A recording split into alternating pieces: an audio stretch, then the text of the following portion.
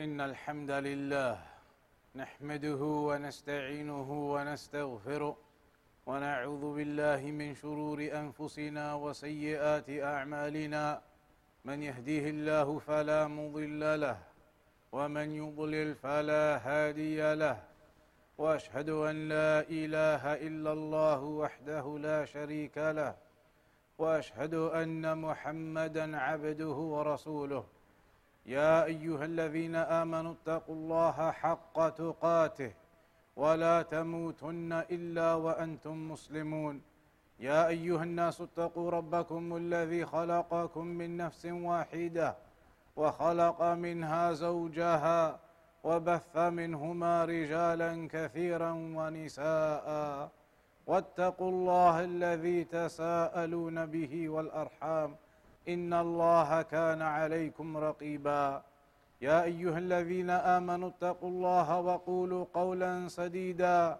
يصلح لكم أعمالكم ويغفر لكم ذنوبكم ومن يطع الله ورسوله فقد فاز فوزا عظيما أما بعد فإن أصدق الحديث كتاب الله وخير الهدي هدي محمد صلى الله عليه وسلم وشر الأمور محدثاتها وكل محدثة بدعة وكل بدعة ضلالة وكل ضلالة في النار فيا عباد الله, this life of ours, when it comes to an end, then all of us, we will enter into the next existence, and that is the life of the barzakh. The barzakh, which is the barrier between this world and the afterlife.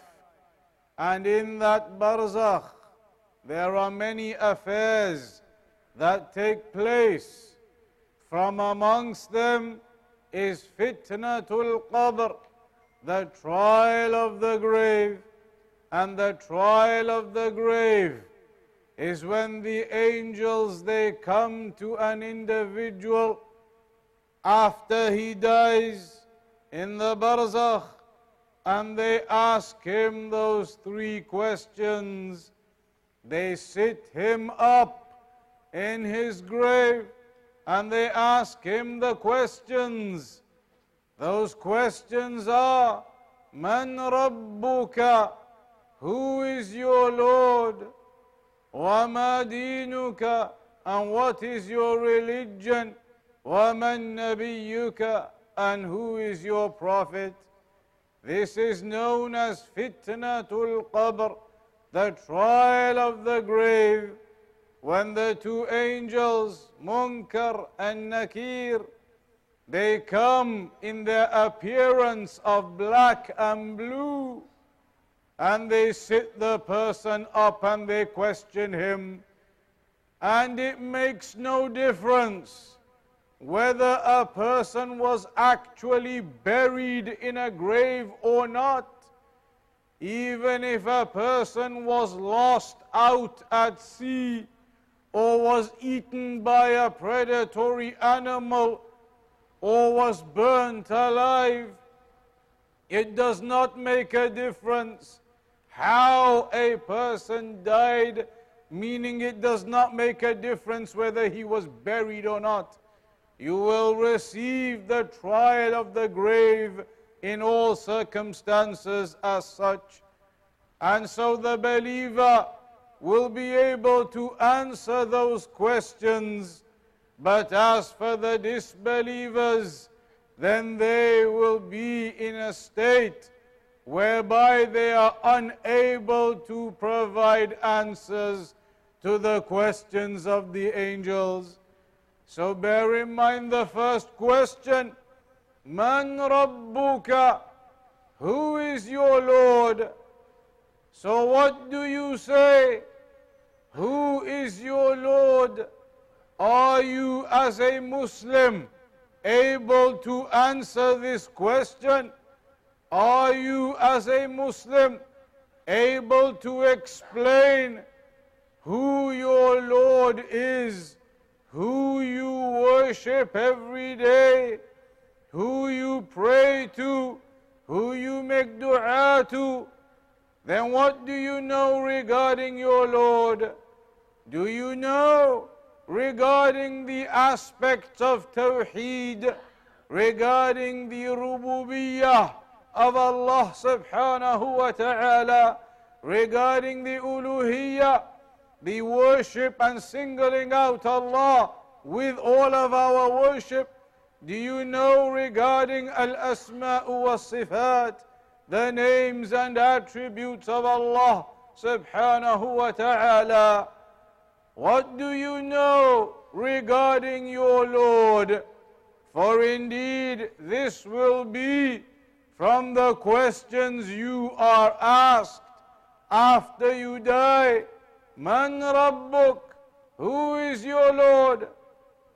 So you must know, as a Muslim, details of who Allah subhanahu wa ta'ala is, who you are worshipping, and you learn those details in Tawheed, learn those details from the names and attributes of Allah in every prayer. When you read Al-Fatiha and you say Alhamdulillahi Rabbil Alameen Ar-Rahman Ar-Rahim, these are from the names of Allah subhanahu wa ta'ala. These are from the attributes that are derived from them too. When you say Rabbil Alameen, that Allah is the Rabb of everything in creation, then this indicates the Rububiyyah of Allah subhanahu wa ta'ala, that He alone is the one deserving of the worship, because He is the sole creator and provider and sustainer, and the one who gives life and death, and the one who disposes of all of the affairs. And you say Ar-Rahman, Ar-Rahim, two of the names of Allah subhanahu wa ta'ala, indicating the great mercy of Allah subhanahu wa ta'ala upon His servants as a whole, even the kuffar, and then the specific mercy of Allah for the believers in the hereafter, that Allah forgives them and enters them into paradise. So to have knowledge of who your Lord is something very important. If you are now asked this question, who is your Lord, and you cannot answer properly, and you have nothing to say properly, then this is a very bad state for a Muslim to be in. There will come a time when you are asked this question, who is your Lord? Then what will you do at that time? Bear this in mind now. Then there will be the question, وَمَا دِينُكَ? And what is your religion? So what do you know of the details and the rulings of your religion, of the ahkam and the arkan, the rulings and the pillars of al-Islam? What do you know about the shahadatain, La ilaha illallah, Muhammadur Rasulullah, the shahada that all of your religion is built upon? Do you know its meaning and its details and its understanding? The prayer, as-salah, do you know the rulings? Do you know exactly how to pray, when to pray? Do you know all of the fiqh? Are you praying properly in the proper times as you are supposed to every day? The zakat, do you know the rulings and how much you need to give and when to give and what is obligatory upon you? Have you been doing that during your lives? Giving the zakat as is obligatory? And the fasting, the obligatory fasting of once a year in Ramadan at least, do you know all of the rulings and have you been doing it properly? Or have you been making mistakes because you never learned properly all of the rulings of fasting? And then the Hajj, the great pillar of Hajj, then those who have performed it and those who have not, then are you upon knowledge of how to perform that Hajj properly?